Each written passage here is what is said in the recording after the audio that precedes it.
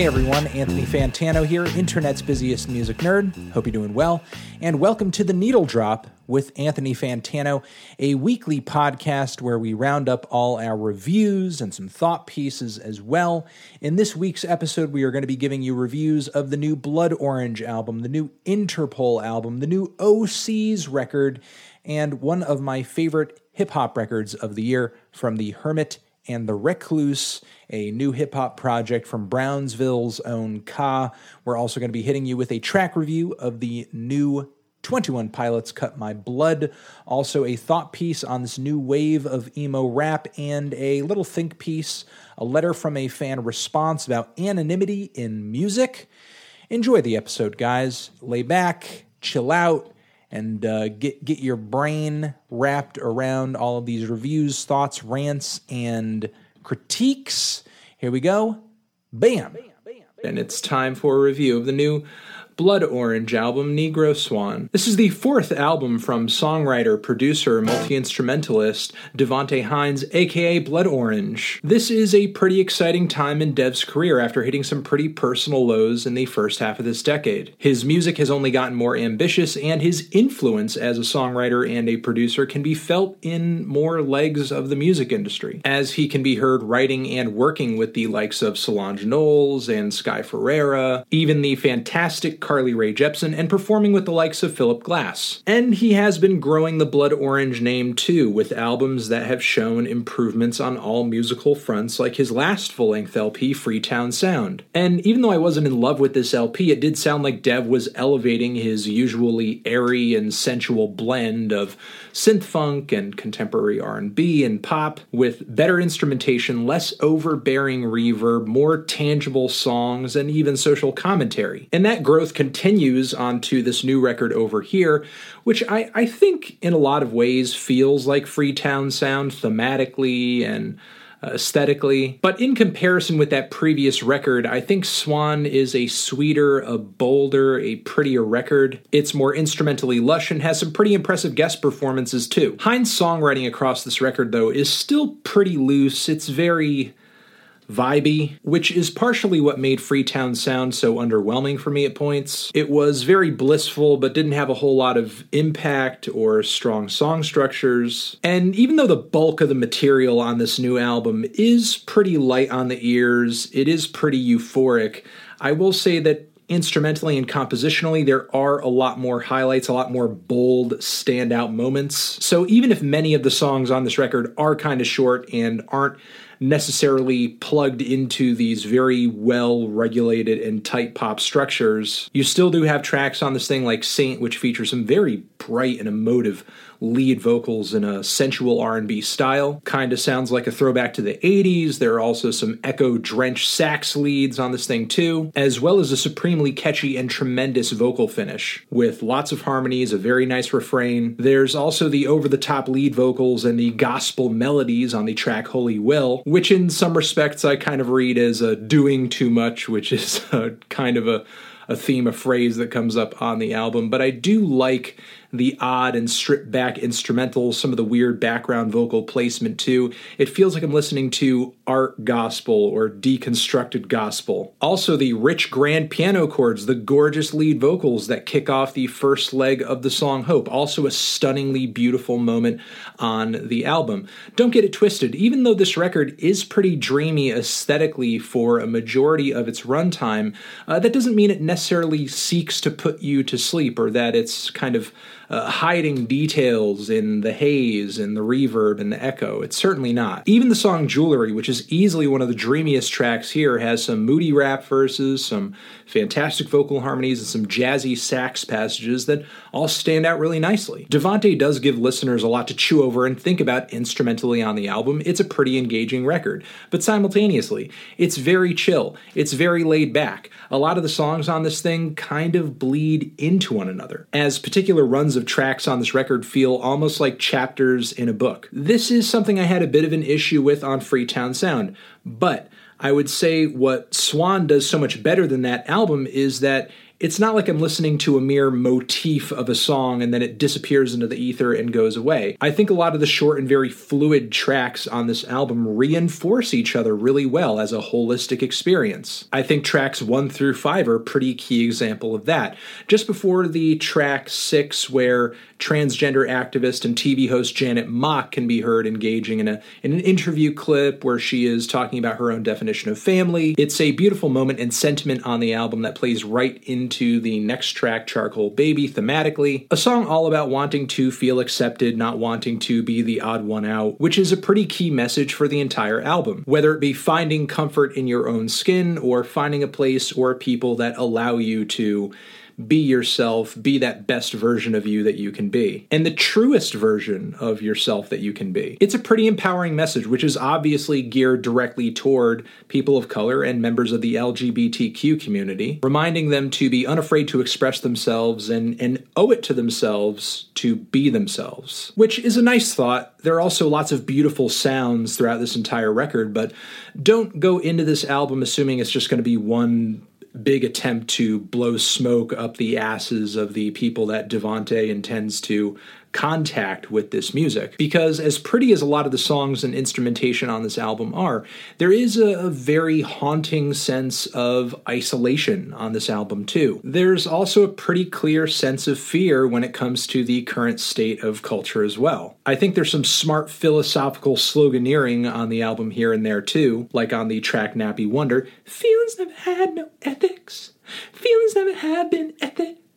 I think it's pretty safe to say that once you dive into the messaging of a lot of the lyrics on this record, it is as thoughtful as it is beautiful. However, there are some moments here where it seems to kind of fall short on those fronts, like the A$AP Rocky feature. Yeah, there's a rapped and sung A$AP Rocky feature right dab smack in the middle of the LP, which doesn't really add much to the album's sound, nor its messaging. It just seems really out of place, and it's one of the most awkward appearances of any artist on the record. Really the most awkward. No question. And still at this point, I do find some of the songs on this record to be a bit too impressionist, with a kind of weak song structure and tune. I mean, sure, the aesthetic is nice, the vibe is nice, but maybe it doesn't connect to the surrounding tracks all that tightly. I don't get that same sense of reinforcement, so as a result, some songs on this thing do just feel like these very underwhelming micro versions of songs. Like on Dagenham Dream, Holy Will, I have to give a nod to, unfortunately, and also this track toward the end of the record, Minetta Creek, which oddly enough reminded me of something Ariel Pink would do on an older record for some reason. There are a few weird performances and instrumental mixes on the album as well, but I took that as more of an interesting character trait because from what I understand, the songs on this album were all created and recorded under a variety of different circumstances, which leads to some very uniquely varied results across the album track list, and puts this album in a state that's kind of tough to describe.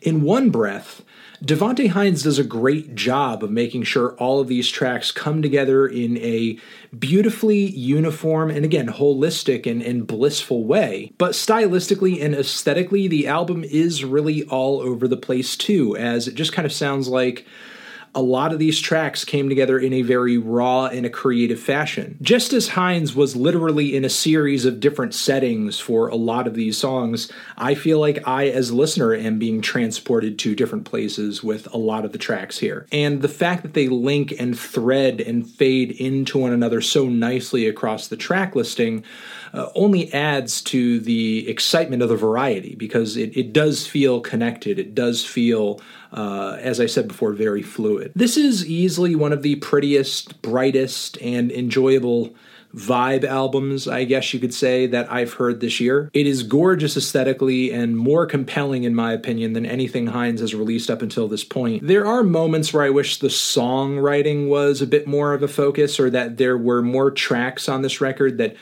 could be pulled out of the context of the album and be enjoyed merely by themselves, kind of in a single type state, but there's still very little material that I think you can do that with on this record, because I think the experience and the enjoyability of this project comes very much down to the larger, the more macro picture than any kind of micro type focus on a single track, a single song, a single moment, because of that reinforcement, because of the way the tracks kind of build on top of each other. And again, what's so surprising and so fantastic about that is that so many of the songs on this thing, especially the moments where Hines is throwing interview clips in your face, that sort of thing, it feels kind of like a scrapbook of experiences. I think I'm going to leave it at that. Hopefully I've done what exactly this album is trying to achieve justice, because there are a lot of great things about it, and it certainly was an experience that I loved going through this year. I'm feeling a strong 7 to a light 8 on this thing. Transition into the next review. And it's time for a review of the new Interpol album, Marauder. This is the latest full-length album from legendary indie and post-punk band Interpol. The band's trajectory over the past 20 years has pretty much become a trope in popular music at this point. Band makes grand entrance into the music scene with a pretty much picture-perfect debut album, and then they sort of spend the rest of their careers living in the shadow of that album, never really quite being able to outdo it, or really create anything that seems totally out of the purview of it. Whether it be the band trying to stick to their guns for a pretty formidable follow-up on their sophomore full-length LP, or bringing in a bunch of very syrupy, atmospheric, grand, extra lavish instrumentation on their self-titled record in 2010, and then going back to basics in a way on El Pintor a few years ago in 2014. And at this point on Marauder, Interpol still kind of sounds like they are at a loss for what to do. I was somewhat excited going into this album by the rough and wild performances I heard on teaser tracks like The Rover, even if the mixing and Paul Banks' yelpy vocals were a bit weird. It still seemed like the band were on the verge of something new and refreshing. But the exciting new direction I hoped Interpol would pull through with on this album is just not here. Nor would I call this album the mild return to form that Pintor was either. Instead, Marauder pretty much sounds like the same moody, driving post-punk that Interpol is known for, but presented with sloppier writing, production, and performances. There is an unnecessary amount of reverb on a lot of these tracks, to the point where the guitars, the vocals are really just bleeding into one another in a very unlikable way. It's like they cancel each other out and create this bland sonic slop. And when the band manages to throw on a few extra layers of vocals or guitars, it just feels like I'm listening to really bad shoegaze. The sound, the tone, the timbre of this recording, it's just really dull and drab and gray. And the performances, the playing on this thing, they don't really help either. Like the twangy and repetitive desert rock guitar leads on the track Stay in Touch. They get very tedious very fast, and the only thing that really distracts from them are the horrid swells of cymbals, Paul Banks' voice, and these weird wailing guitar leads that sound very sour. There are also some weird rhythm guitars in the second leg that do anything but emphasize the rhythm of the track. I hear the band making some attempts at trying some new stuff, doing something to shake things up in their typical sound, but usually it does not go over too well, especially when Paul tries to switch up his vocal delivery, which in theory is not necessarily a bad thing, but why his instincts went toward, hey, let's just hang in my upper register and get really yelpy, like on the song Party's Over, which was such a slog to listen to. The track almost feels like a statement on the album itself. The party's over, please. And even when Interpol is just resting on their laurels and trying to pull off their usual shtick, it's really underwhelming. The chimey driving rhythm guitars that Interpol are usually known for, like on the track Surveillance, are really, really sloppy and come together in a pretty messy fashion, which is sort of a shame because it sounds like at the core of the track, we have a very good song here, as Paul's singing on the verses kills it, and his haunting demeanor on the hook is fantastic. His forlorn croons are really despondent. Vocally, I think it is one of the more powerful moments on the record, but instrumentally, one of the most lackluster. And it's one of many moments on this album where it does sound like the song is pretty decent, but the full potential of it isn't realized because of a very lackluster presentation. This is also an issue with the opening track. track, the closing track too. There's just so much on this album that is holding it back. It's actually frustrating. Like the super rough and squawking rhythm guitars on the track Complications. Really the worst rhythm guitar on the entire LP, and not just because of the sour and horrid chord progression, but the tone is super thin, overly sharp. It doesn't really enhance the rhythm of the track that much. There were at least a handful of songs that I thought sounded pretty great from start to finish. Interpol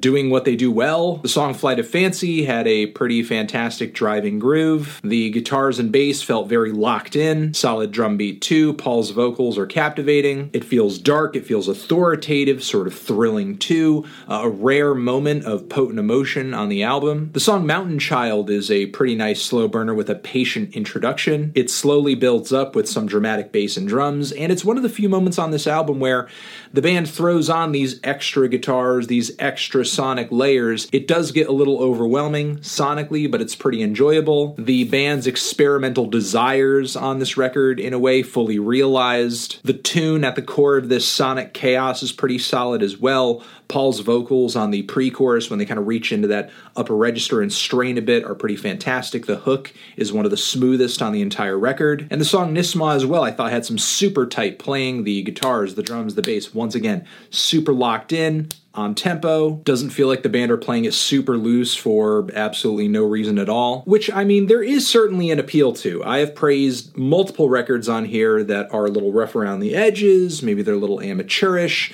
Maybe they're just a kind of wild and out of control. That can be great. That can add a lot to an album. But if that was Interpol's intention with some of the tracks on this record, like, you could have brought it so much further than where you did. I'm just having a hard time finding the appeal of this album because by the usual standards Interpol set on a record, this falls horribly short. It is messy, at points it feels underwritten, the vocal performances are kind of off, the production is very washed out, but it's also kind of hard to see this album as a novelty or refreshing or experimental, because not just in the grander scheme of things, but also within the scope of Interpol's very limited discography, this is not very adventurous. It just feels like a noisier and sloppier version of the band we've been listening to for all these years, and truth be told, I could not wait for this album to be over.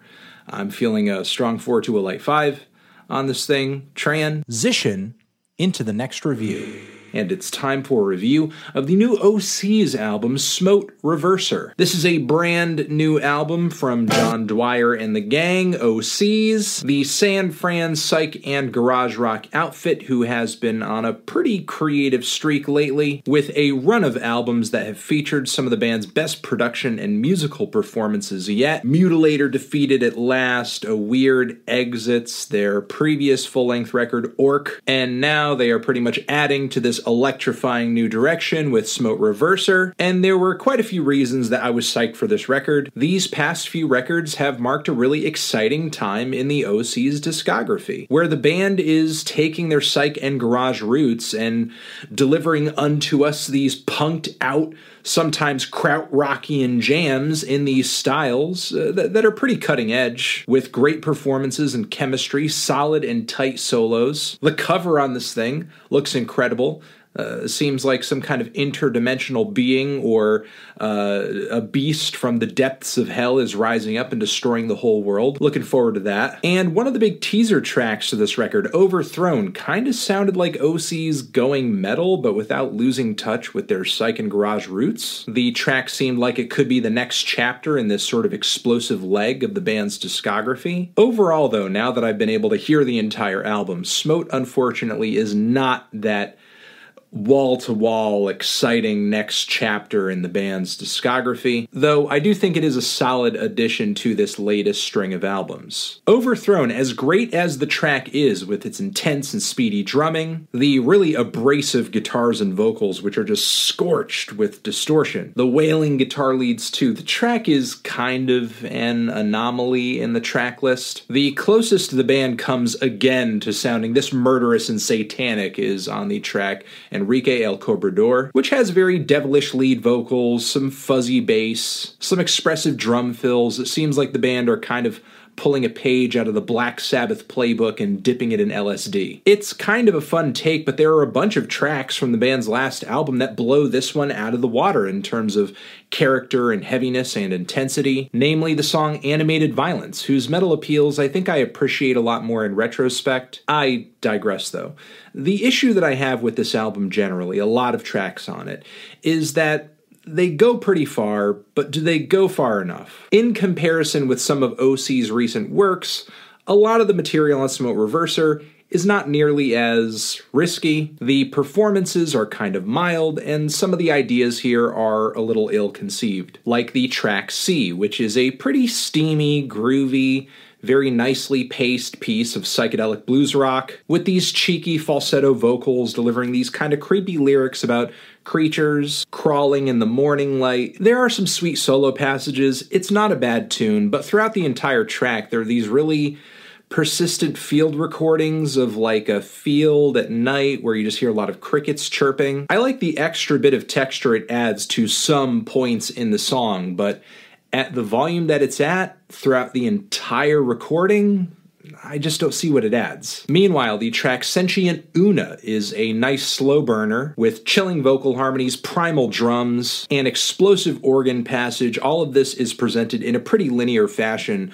but considering the amount of time the track takes to build all of this up, it's kind of an odd choice for an intro, as it's not exactly the most accurate tone setter for the entire record. It doesn't really feel like that grand of an entrance. It just feels like I've been thrown into a record that's already been playing for 15 minutes before I arrived. The track Last Piece has a lot of great things going for it. It's weepy fiddles, it's kind of downtrodden background vocals, but the song, the instrumentation, pretty much everything about this track is really faint, weirdly EQ'd and mixed, kind of buried. The only thing about it that's upfront and clear are the drums, which are oddly raw and don't feel like they have been treated all that carefully. I mean, I get the band typically embraces some lo-fi aesthetics in their recordings, but the way the instrumentation on this track has been balanced for the first leg just reads like I'm listening to a demo. But then there's a total shift in sound and style with this very intense krautrockian jam for the entire second half of the track, which is great. It's actually one of the most exciting moments on the entire record, but it doesn't change the fact the track had a very rough start. Then there's the longest song on the entire record, Anthemic Aggressor, which is very much a head-scratcher. It's 12 minutes in length and comes off as one of the album's most improvisational moments too. The band gives themselves a lot of space to color with, but what do they do with it outside of some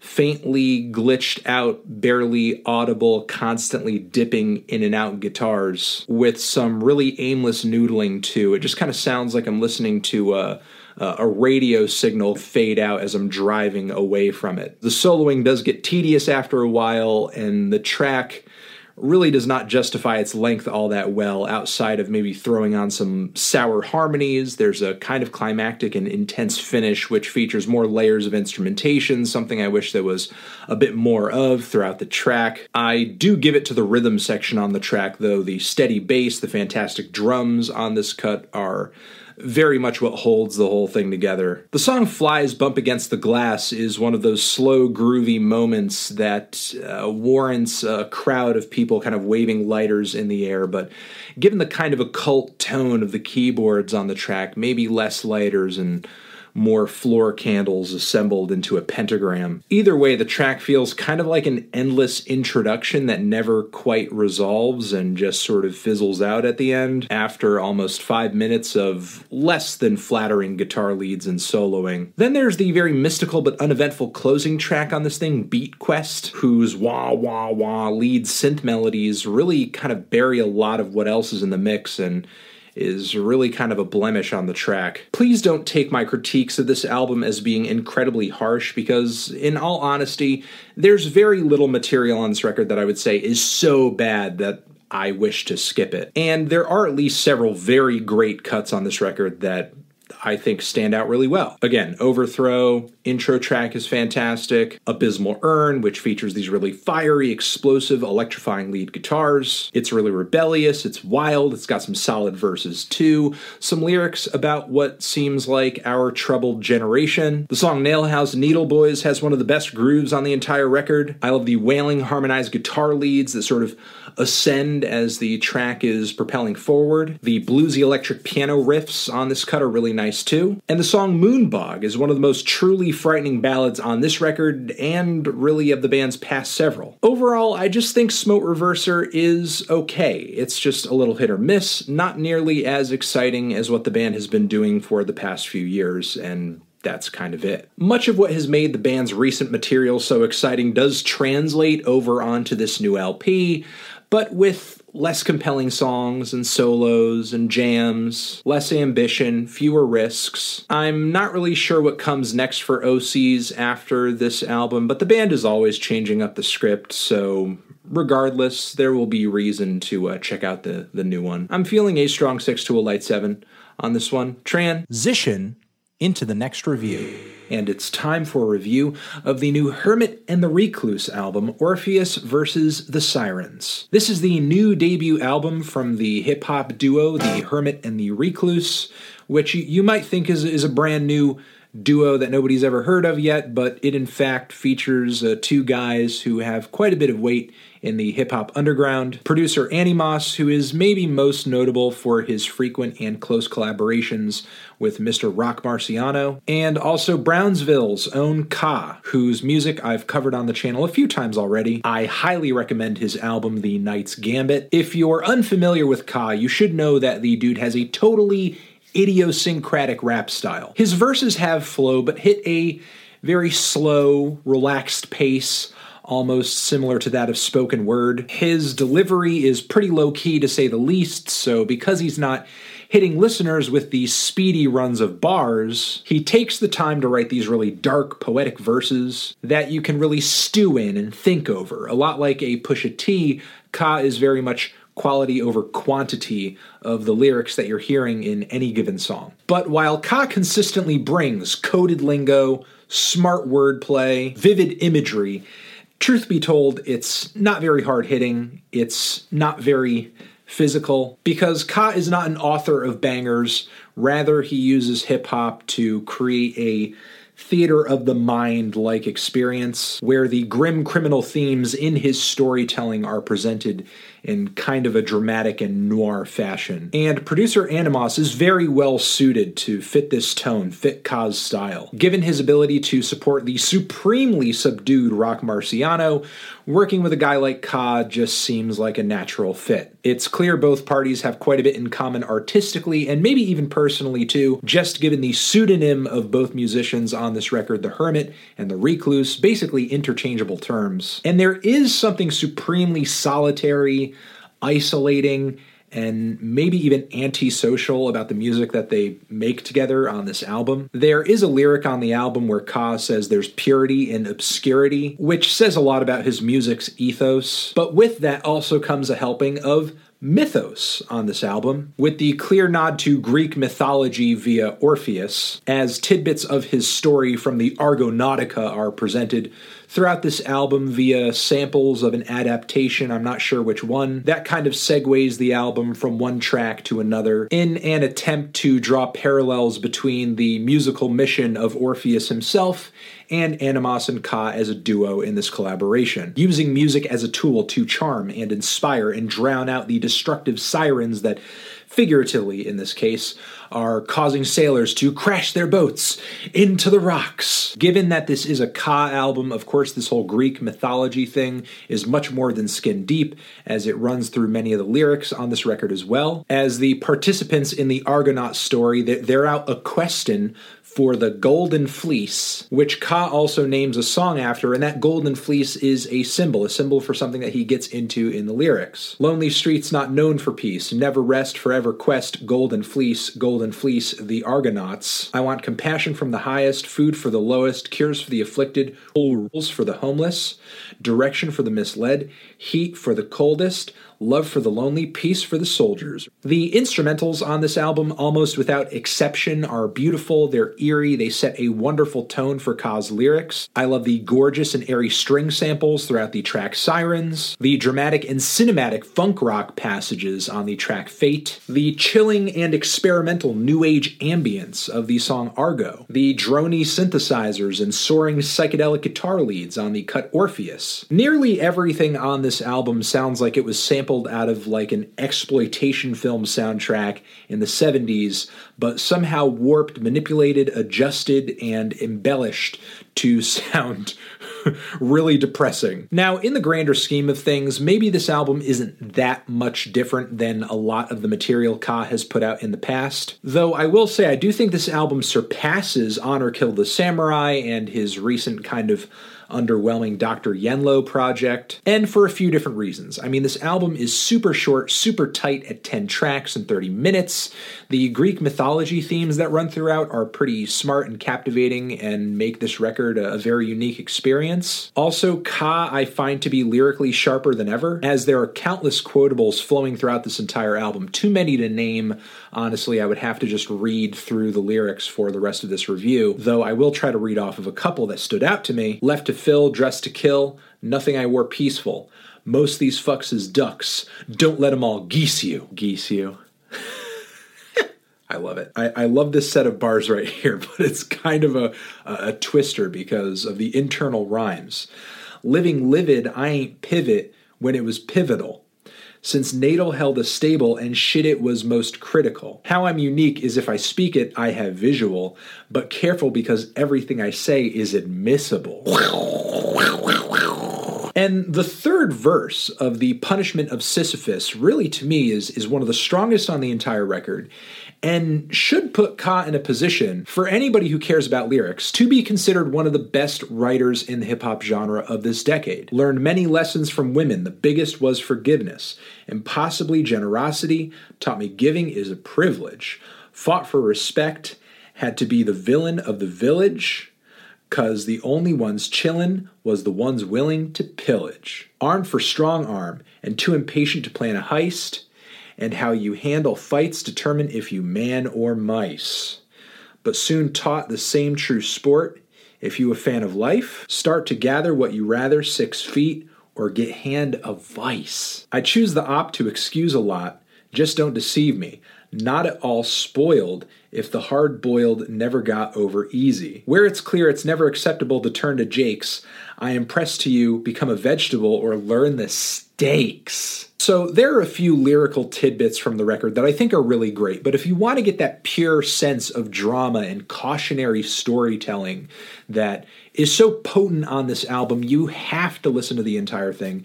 You have to listen to a full track. Now, even though this album might not be the most groundbreaking thing in rap, most groundbreaking thing for Ka, it's still a pretty unique release. Citizen Cope's sung vocals, if I'm going to throw another critique out there, on the track Hades, were also kind of awkward, in my opinion. The instrumentals, while they do set a good dramatic tone and they have a great aesthetic to them, I occasionally do wish they had a bit more progression or weren't quite so redundant. Mostly on the track Oedipus, whose horn loop is just really tight and really incessant and pretty loud too in comparison with Ka's voice, almost drowns him out. The beats on this thing that work the best are those that give Ka enough room to kind of work with the space around his voice, add some interesting overdubs or do some other weird reverby vocal experiments that add to the storytelling and the imagery of what he's saying. And again, even though Ka's rap style, it's pretty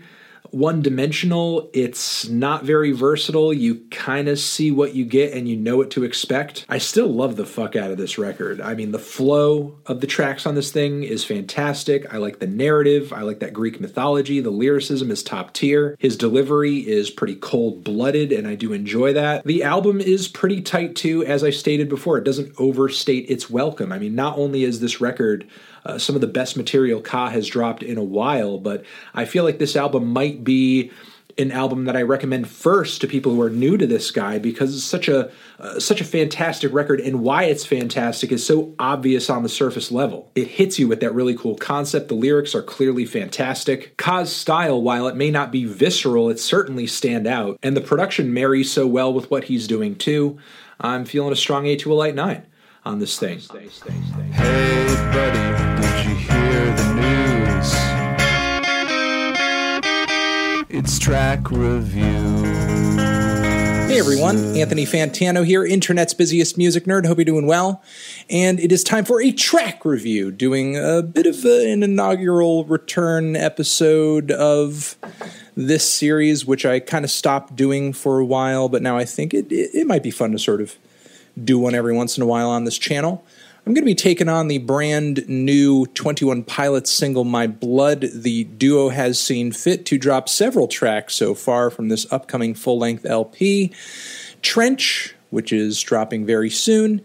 And I've made it no secret that I have personally either enjoyed or have been at least somewhat impressed by every single one of these new tracks to come out so far. I have not really been a 21 Pilots fan up until this point. Haven't really liked a lot of their stuff, have thrown some pretty harsh critiques out there of their music in the past. And I don't know, this next full-length LP, it seems like the duo are sounding more mature and thoughtful than ever and are approaching these tracks with more tasteful instrumentation. And I'm going to hope that continues to be the case on this new song over here. I'm going to give it a shot and give you my full thoughts on it. Here we go. Okay.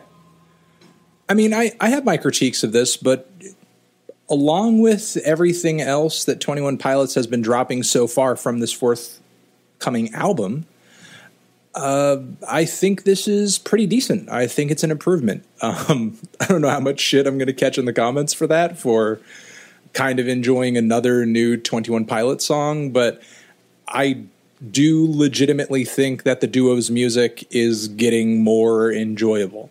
To get to the downsides of the track first, I thought the intro was super tedious, maybe a little long-winded, could have used more instrumentation or something to kind of build the track up or just make it feel less tedious. I get that they were trying to set a really dramatic and maybe a slightly dark tone before they hit the audience with the full fidelity of all the instrumentation and everything, but I don't know if the intro really came off as moody as the duo intended or really achieved the vibe that they were shooting for. And I guess the other major critique I have of the track is just the lyrics. Not that they're overtly terrible, but they sort of feed into this ongoing cliche in 21 Pilots music where they seem to be consciously speaking to a loneliness that they know is there in their audience. So they are trying to throw out this phraseology of, oh, you won't be alone, I'll be there to protect you, da-da-da-da-da. The duo has been exploring those ideas for a long time in their music. This idea of personally struggling and, either persevering through that or needing someone's help or aid or love to kind of get you through these tough times. And very obviously, this song is speaking to that idea, to that trope. Although I wouldn't say that I think it's doing it in all that interesting or refreshing of a way. It just kind of seems like they're returning once again to this idea in a somewhat underwhelming way. I do think there are some elements of the instrumental in the song that I think are a bit bland, but having said all that, I do think it does have a very solid hook. I love the instrumental for the most part. The very crispy drums are great. The fuzzy grooving bass line is fantastic as well. The lead vocals aren't too bad. They transition from some very nicely sung cleans into the rap verses that you typically pick up on a 21 Pilots song very nicely. It doesn't feel as disjointed or as tacky as some of the rap passages do typically come off in a 21 Pilots song. The bridge was pretty solid, dropped the instrumentation out, built things back up to a somewhat climactic finish. And I also like the way the duo transitions into the very glitzy, glamorous, euphoric, and almost disco-inspired hook. It's almost like there's a little bit of Bee Gees influence here, or like some disco-inspired indie-tronic stuff from the 2000s when it comes to the chorus on this thing. Again, a little bland. The lyrics don't do a whole lot for me personally, but I do think it's a pretty solid, tasteful, mature track. There's not a whole lot about it that I found to be overly terrible, unbearable, or corny. I think it's a very well put together pop tune with a kind of dark, moody edge and a personal message. Not terrible by any stretch of the imagination. And it seems like 21 Pilots fans are taking to the duo's new material, but I wonder if this direction will go over as well as, I don't know, the sweeter, more summery, more playful and quirky, and I guess kind of clashing sweet sounds that they have kind of made a name for themselves off of so far. I guess that remains to be seen, but all I can say for right now is that I'm continuing to enjoy the new direction. I don't think it's a bad direction. I'm continuing to look forward to this new album. I don't know at this point if I'm really thinking it's going to blow my mind. Most likely not, but I'm hearing progress here and I'm hearing improvement. So that's always something to celebrate.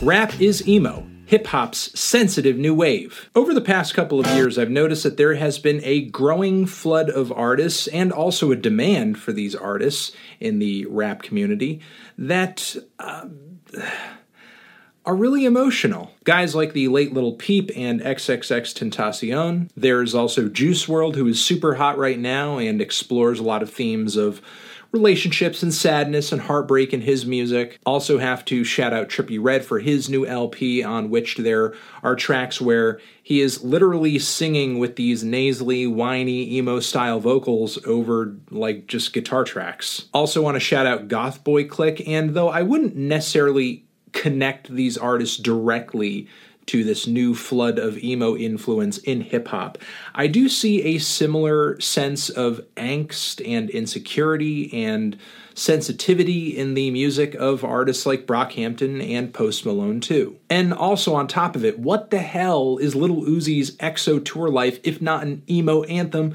waiting to get out? I mean, have you heard that Fame on Fire cover? Now look, sadness, insecurity, angst, emotion in hip-hop in general is nothing new altogether, and the roots of what we're seeing today can be traced back to some emotional anomalies in the genre in the 80s and 90s, or to even larger artists who would hit it big in the 2000s like Drake and Kanye West. Also, shout out to Kid Cudi and Atmosphere, because they were on that emotional shit too.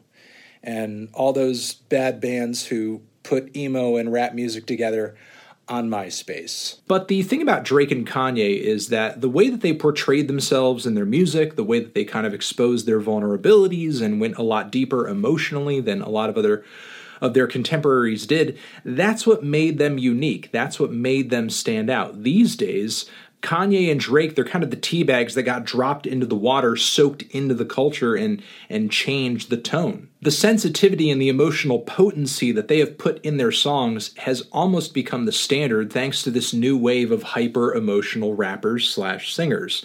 Of course, along this evolutionary plane, I don't want to forget to mention other artists who were kind of precursors to this even newer wave, people like Young Lean and the Sad Boy crew, of course, Young Thug. And I've already made a video talking about how guys like Lil Yachty are representative of hip-hop's punk phase at the moment, and other artists in the underground too. I would say Danny Brown, Death Grips, basically anybody over the past several years who has participated in this aggressive, hardcore, and sometimes industrial blend of hip-hop music. This voluntary breakdown of the genre's traditional standards, whether it be an instrumental standard, whether it be a lyrical or a flow standard. There have been numerous artists over the years who seem to have drawn a lot of attention to themselves by bringing the lyrical bar lower and lower and lower and lower, whether that be a Soulja Boy, a Lil B, a Waka Flocka Flame, a Chief Keef, a Lil Pump. And And I think a part of this total breakdown of all the standards is also recognizing that there are emotional standards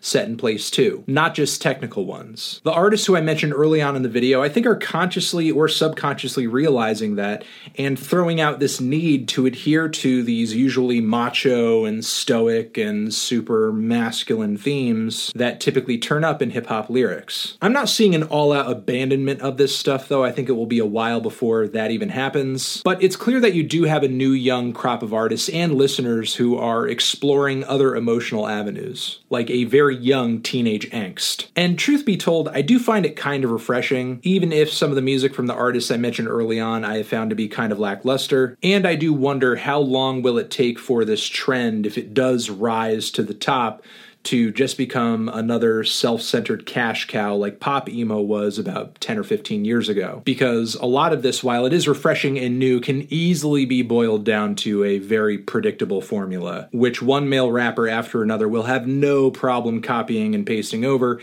even if the whole style is supposed to be based on supposedly authentic emotions. I'm kind of seeing inklings of that already, although whatever great and refreshing albums do come out of this new trend, I wholeheartedly welcome and am looking forward to. And I think that's what I wanted to say. I just kind of wanted to give a nod to this growing sound and style that's obviously been going on for a little bit, but now it seems like its roots are in the ground a bit deeper, and it's worth kind of putting a pin in, it's worth marking, because it doesn't seem like it's going anywhere anytime soon. It will be interesting to see what the results of this emotional awakening are, I guess. And I'm gonna leave it at that. And here we are with another letter from a fan. A very good question about fame and anonymity over here. And it comes from Shun B. The question goes, "Hi, Melon. I just wanted to know, what is your opinion on anonymity in the music industry? Do you think that artists like XXXTentacion, Travis Scott, Kurt Cobain, etc. could have made it as far as they did had they left their identities in the dark and only allowed their music to speak for them, like acts such as Daft Punk? And do you think that new artists could become successful in this social media-driven age while still keeping their identity anonymous?" Good question, good question, good question. Though I do think you pose a bit of a false comparison here, or maybe that your view of the situation is a little warped because promotion of music and iconography in music is so effective. Let me kind of break this down here. So here's the thing.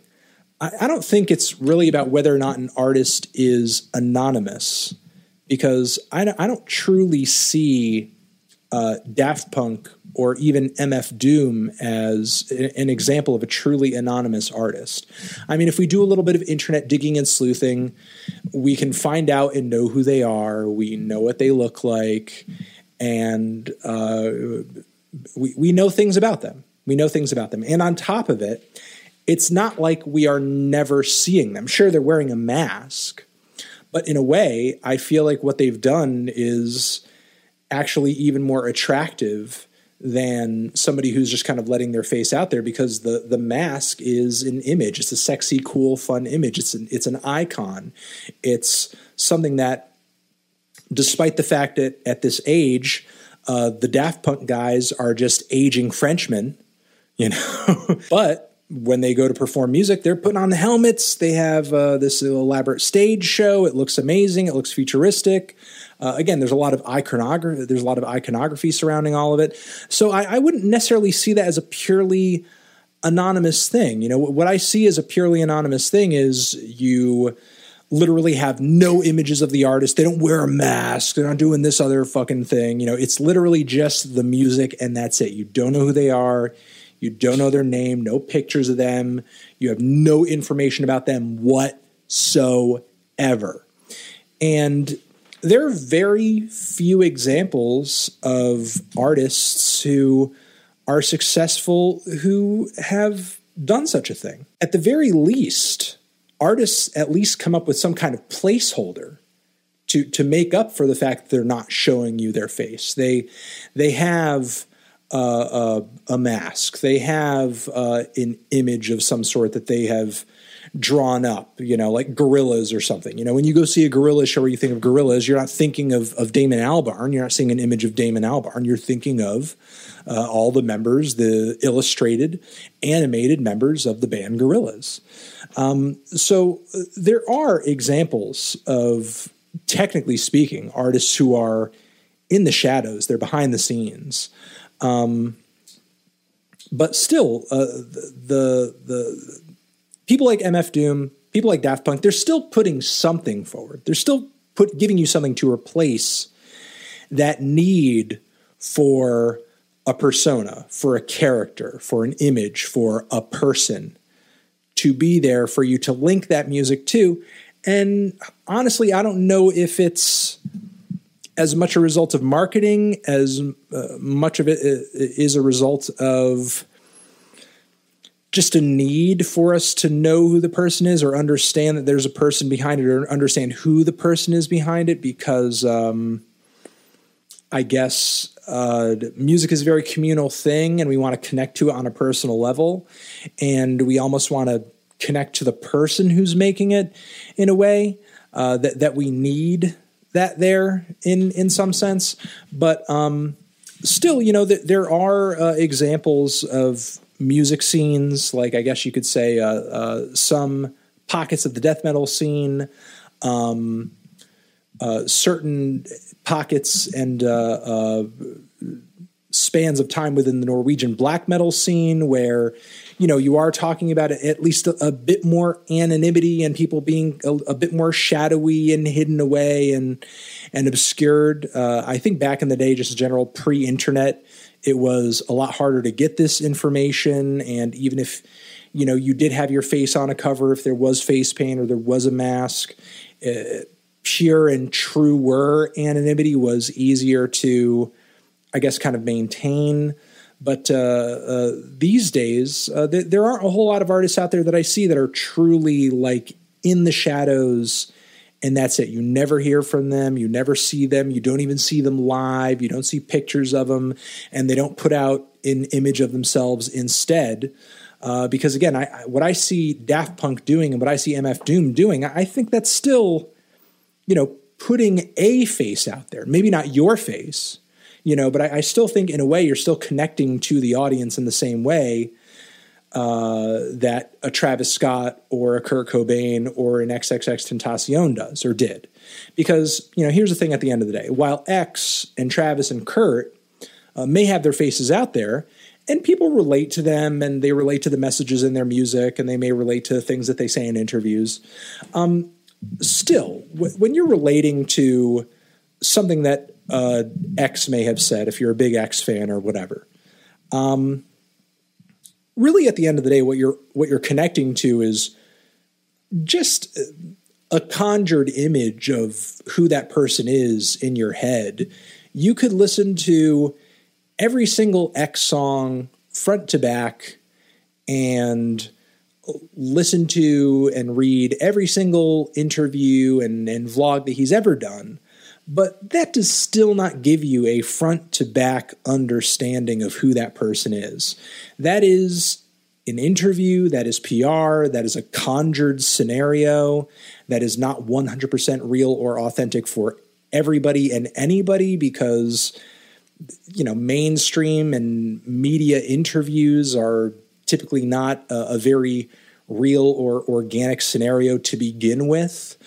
Sure, people like Travis and Kurt have said a lot of very authentic and interesting and sort of against the grain things when they've spoken in public. But that doesn't give you 100% deep understanding of who that person is and what their flaws are. I mean, people went for years without fully understanding or comprehending just how bad Kurt's substance abuse problems were until it was too late. And that's the tragedy with a lot of artists who have befallen fates similar to Kurt Cobain. Even people close to Chester and Linkin Park, they obviously didn't see coming what happened.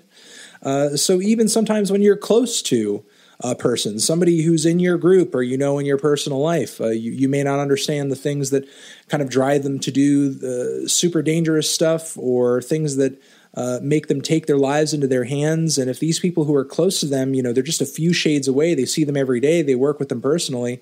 If these people don't have a full grip or understanding of what this individual might be going through, what hope do you have as somebody who's just kind of peering at this person through, really just in a way, the crystal ball of the internet and just watching media featuring them and just kind of consuming their songs and stuff?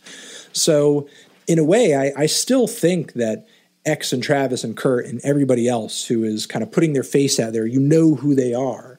Still, in a way, it's a mask. It's still a mask. That's their popularity persona. That's their music persona. That's the image that they want to put out there in order to get people to get into their music and sort of buy into the image and the aesthetic of it. And, again, I think Daft Punk and MF Doom are very much doing the same thing, but in a more creative fashion.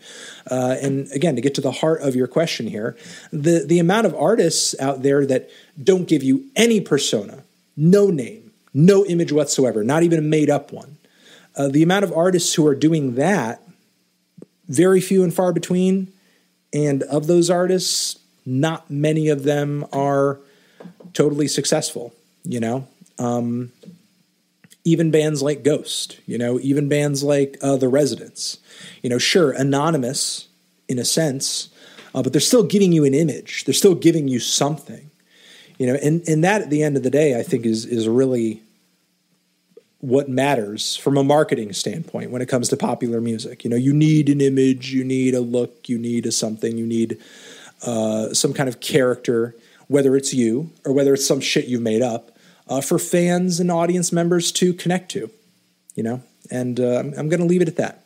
Thank you very much for writing in this question. I thought it was pretty thoughtful and, led to an interesting opportunity to think over why exactly we gravitate to art and media.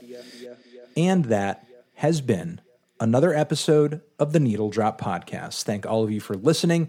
I'm Anthony Fantano, your host. This thing has been produced and assembled by Jonah. Shout out to him. If you want to follow us over on social media, hit us up, Fantano over on Instagram, The Needle Drop on Twitter, The Needle Drop on Facebook. Of course, we're over at theneedledrop.com as well, youtube.com/theneedledrop and youtube.com/Fantano. Subscribe to those channels if you want to keep a little bit more up to date with the content, the reviews, the rants, the think pieces that we are dropping every week, day in and day out, as they do not all make it into the podcast. And we will see you in the next episode. Anthony Fantano, The Needle Drop Podcast, forever.